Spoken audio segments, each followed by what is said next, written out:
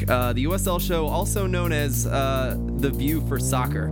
I gave a very pro wrestling heel turn, I'm sorry you were offended apology. I feel angry and disappointed in people.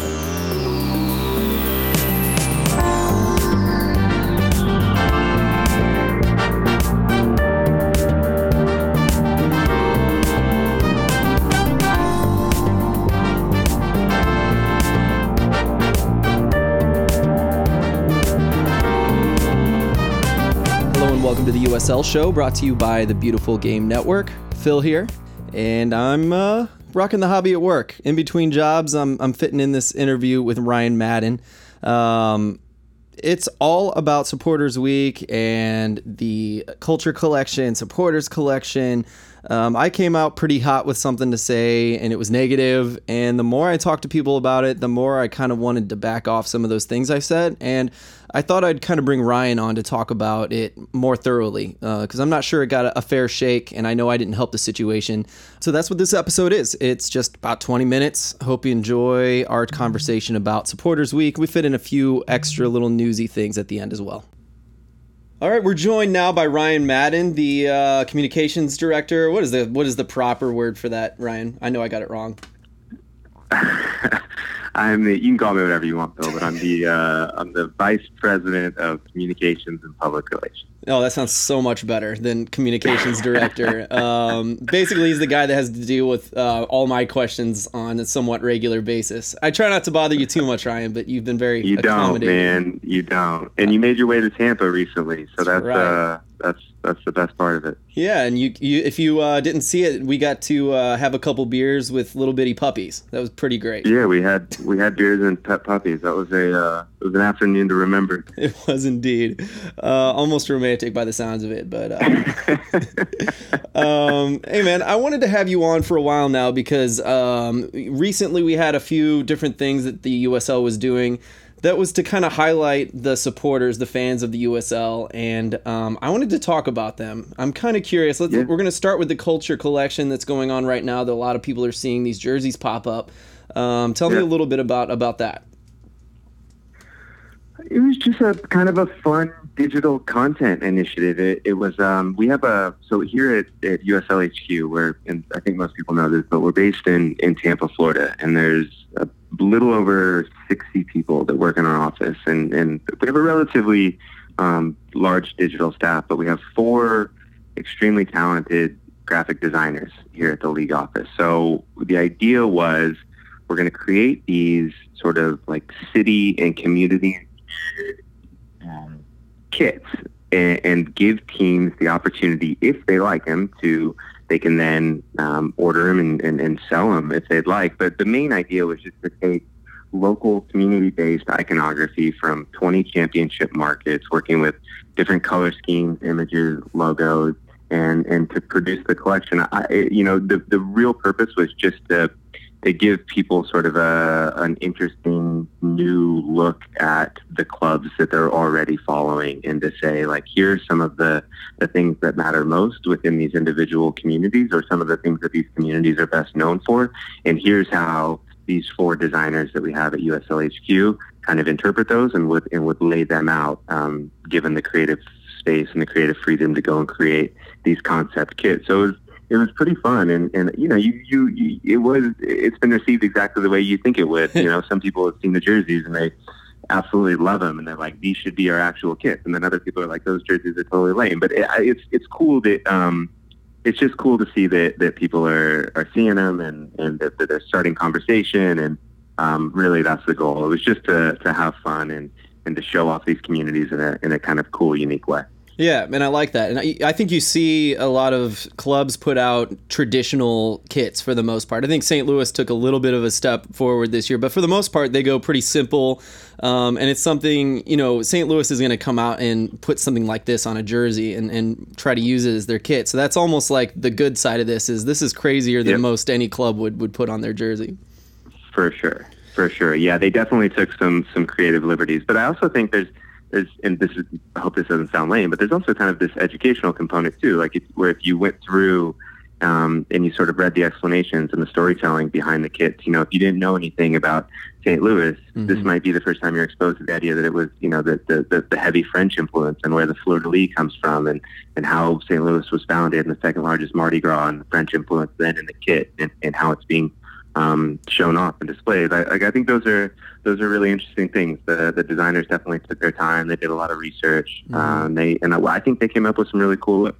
Yeah, for the most part. It went further than just, here's a stereotype of a city and put it on a jersey. It was definitely a lot more involved in that. What have you seen, Phil? What have you seen as the reaction to it? Oh, both, for sure. I think people are always super critical of jerseys, and I think in even some points they might be right. The only one I've seen that's really negative, I think, was like the OKC and the Tulsa Roughnecks color. But it's still like, what's funny is I saw the jersey, it was my favorite at the time it came out, and I didn't even notice that it had OKC on there. So I mean, I think that's a legitimate thing to say, but otherwise I'm looking at all of them in front of me right now, and the Colorado Springs one is so cool. Honestly, most of them I'm a big fan of.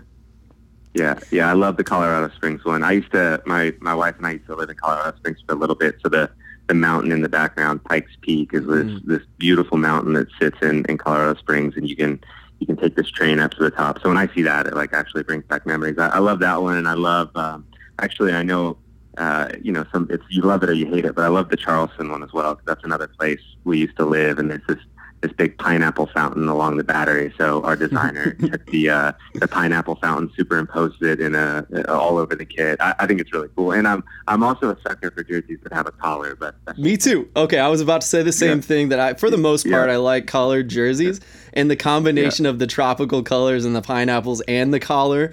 I think, I can't remember what Jason Weintraub said, but he said something like, "Oh my gosh, can you look at this jersey? Look how ridiculous it is." And then he went down a bunch of spaces and he said, "I wonder if it fits me," or something like that. So it's like, it's a love and hate in different ways. But I thought that was perfectly put for this situation, right?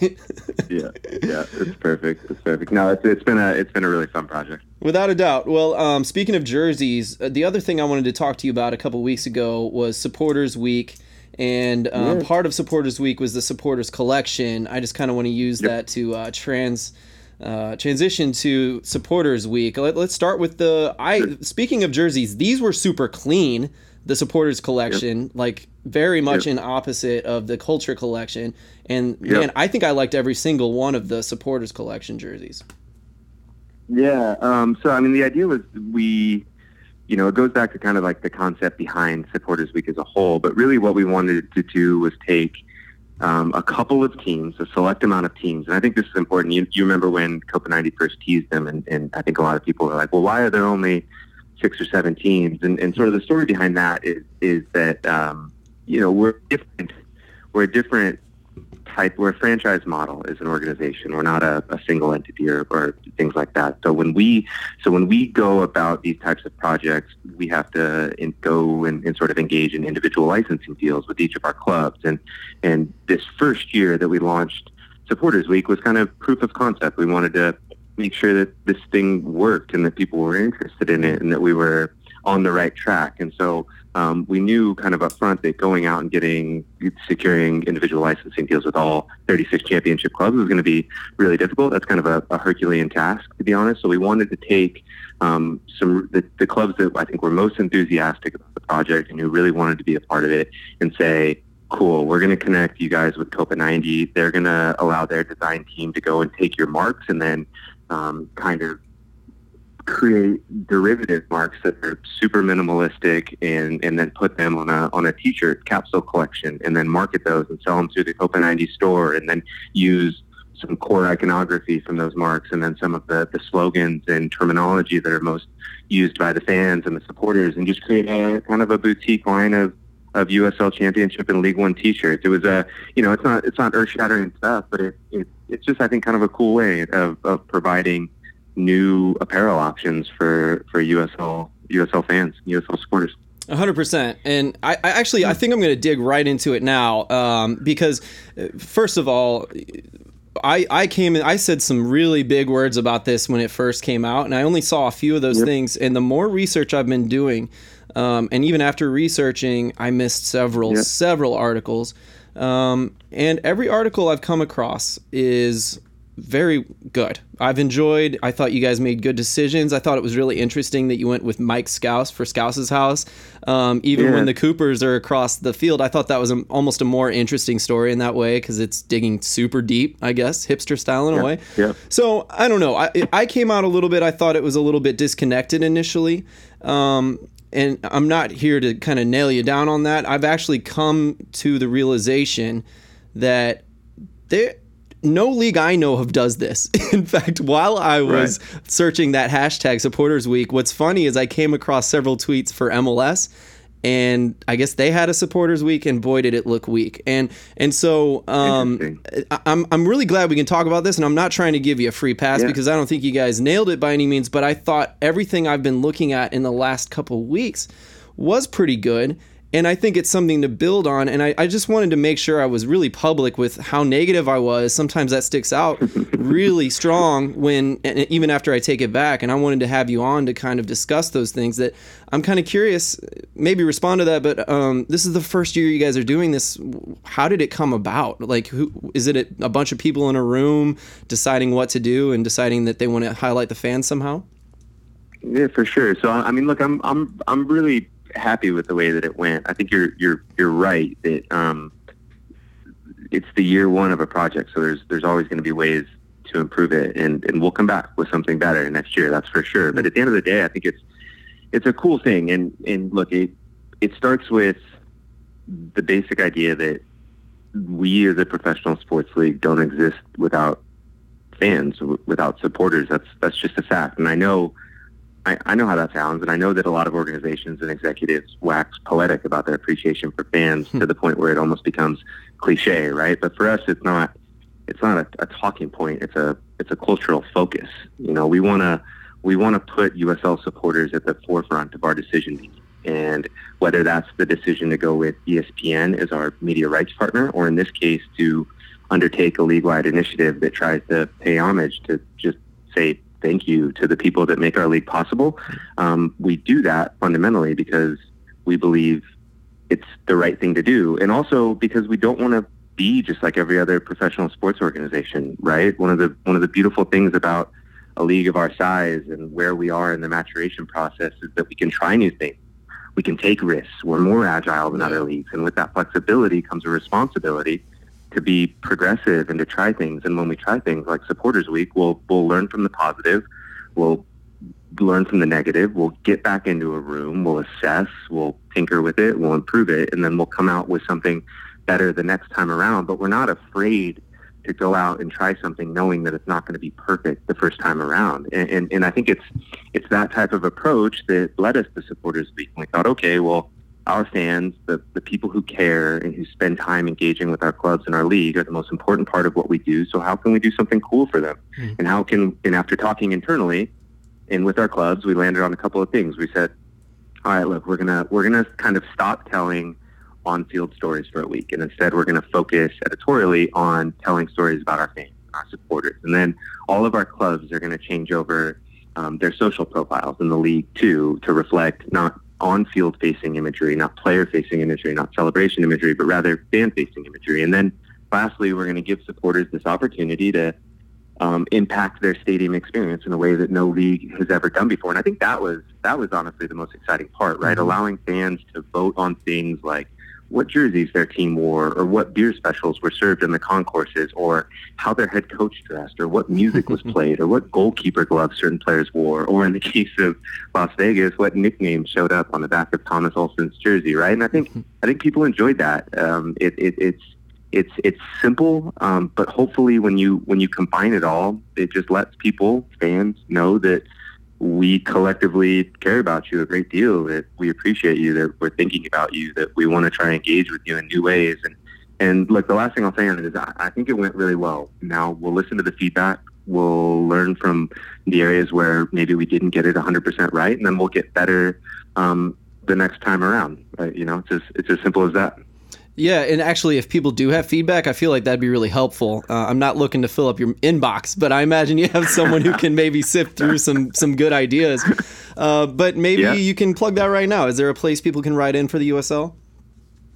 People can just send me emails about it. Look, my everyone knows my email address. It's ryan.madden@uslsoccer.com. So my gosh, Ryan. If you have any feedback about the league as a whole, people can always reach out to me. I'm around. And look, Phil, and I think you were kind of touching on this at the beginning, and you were being nice about it. But look, we from day one, look, I've been a soccer fan my entire life. Like I've sat in supporters sections, I've sat in stands, I've worked at a club, I've worked for the Confederation, and now I'm working in a league office. And so I get it. Like we were all acutely aware of the fact that when there's an initiative where a league is paying homage to its fans directly, that could, under certain circumstances, especially for the fans who are in the trenches every single day and are super, super closely connected to the clubs in their markets, that could come across as a little bit, I don't know, for lack of a better word, a little bit cheesy, and that certain members of our supporters base might not immediately connect with the initiative. But we're not going to let the perfect stand in the way of the good. And I don't think that should stop us from saying thank you to fans or trying to provide fans new ways to influence the world around them when they're in the stadiums, or looking for new ways to empower fans, or just to give them fun, cool things to do that maybe other leagues aren't thinking of or aren't taking the time to do. So I think Supporters Week is at its core just simply the right thing to do. I think it's as simple as that. No, I agree. I think you said it perfectly. Let's not get the making it not being perfect keep us from trying and doing it next week. I think that's a perfect place to end on that. And I just do want to reiterate that the whole reason I wanted Ryan on was because I immediately thought it through better, and I don't want this to be Ryan defending himself, because I do think it was a good aim, and I think it has been overall very positive and very good. And the more I look into it, the more good I thought it was, to be honest. So I look forward to next year, to be honest. It'll be better next year. Yeah, exactly. I think that's the key point. I like it. So I appreciate you coming on and letting me kind of fix things a little bit in my own conscience. But before you go, I did want to talk about there was news dropped yesterday morning about allowing sponsors that have to do with betting, sports betting, allowed on the jersey for jersey sponsors. That's a pretty interesting development.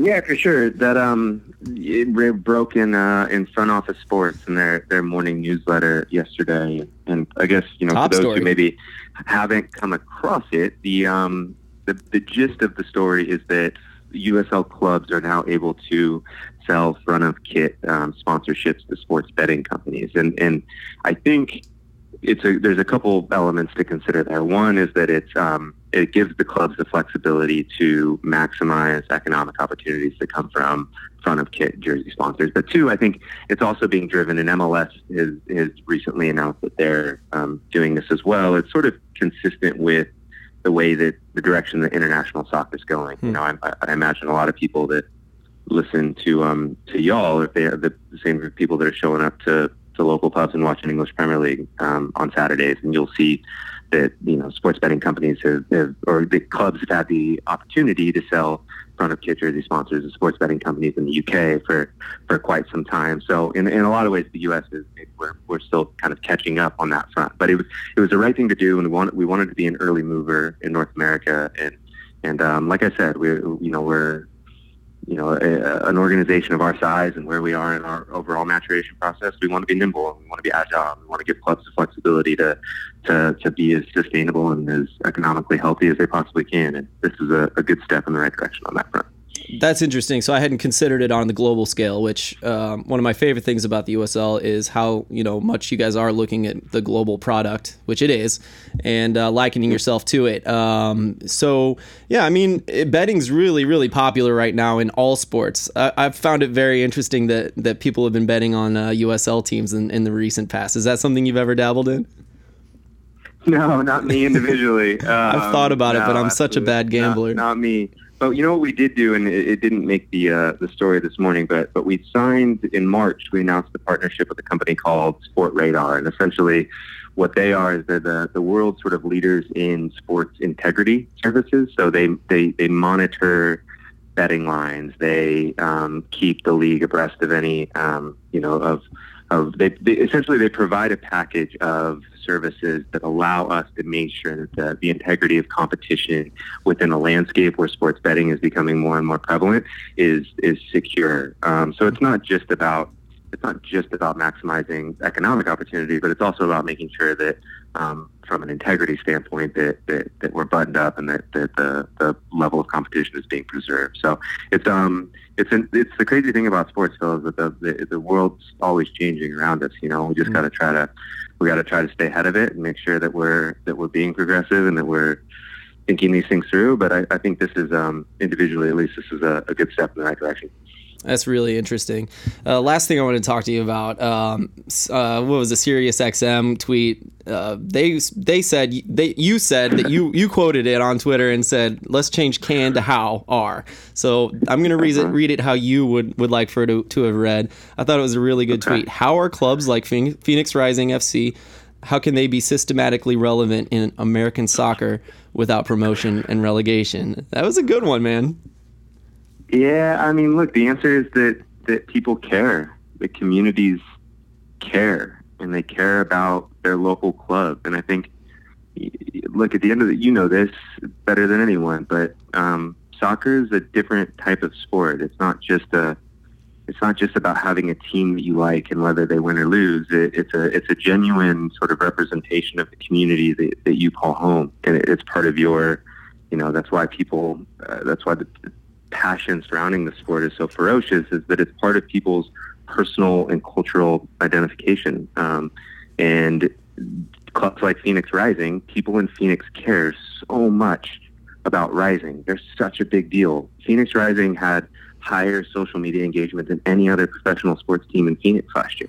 Like, they are a massive, massive deal in their market. And the reason that they are relevant, the reason that they are so relevant, is because they have found a way to organically connect with the people in their community in a way that just about no other club in North America has. And I think the absolute world of them for that. And it doesn't matter what league you play in, it doesn't matter who you are. If you can find the sort of ingredients for that, you are relevant. And Phoenix has been relevant for a long time, and they'll continue to be relevant. It doesn't matter. It's just they do a tremendous job, and I really do think the world of what they're doing.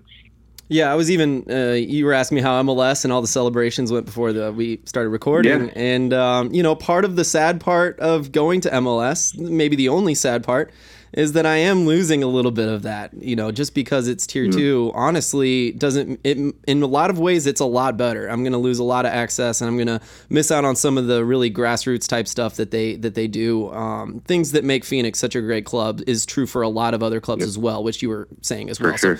So yeah, 100%. Sure. And I liked that tweet. I thought that was pretty cool. I don't know if Jason Davis saw it, though. That's all right. This is actually the first time I've ever had to publicly explain or defend a tweet of mine. So that's all right. Thank God I've never had to do it. So I'll call you after this, and we'll talk about a few. Yeah, exactly. All right, Ryan. Thanks again, man, for doing this. No, thank you. I really appreciate you. Thanks for having me on.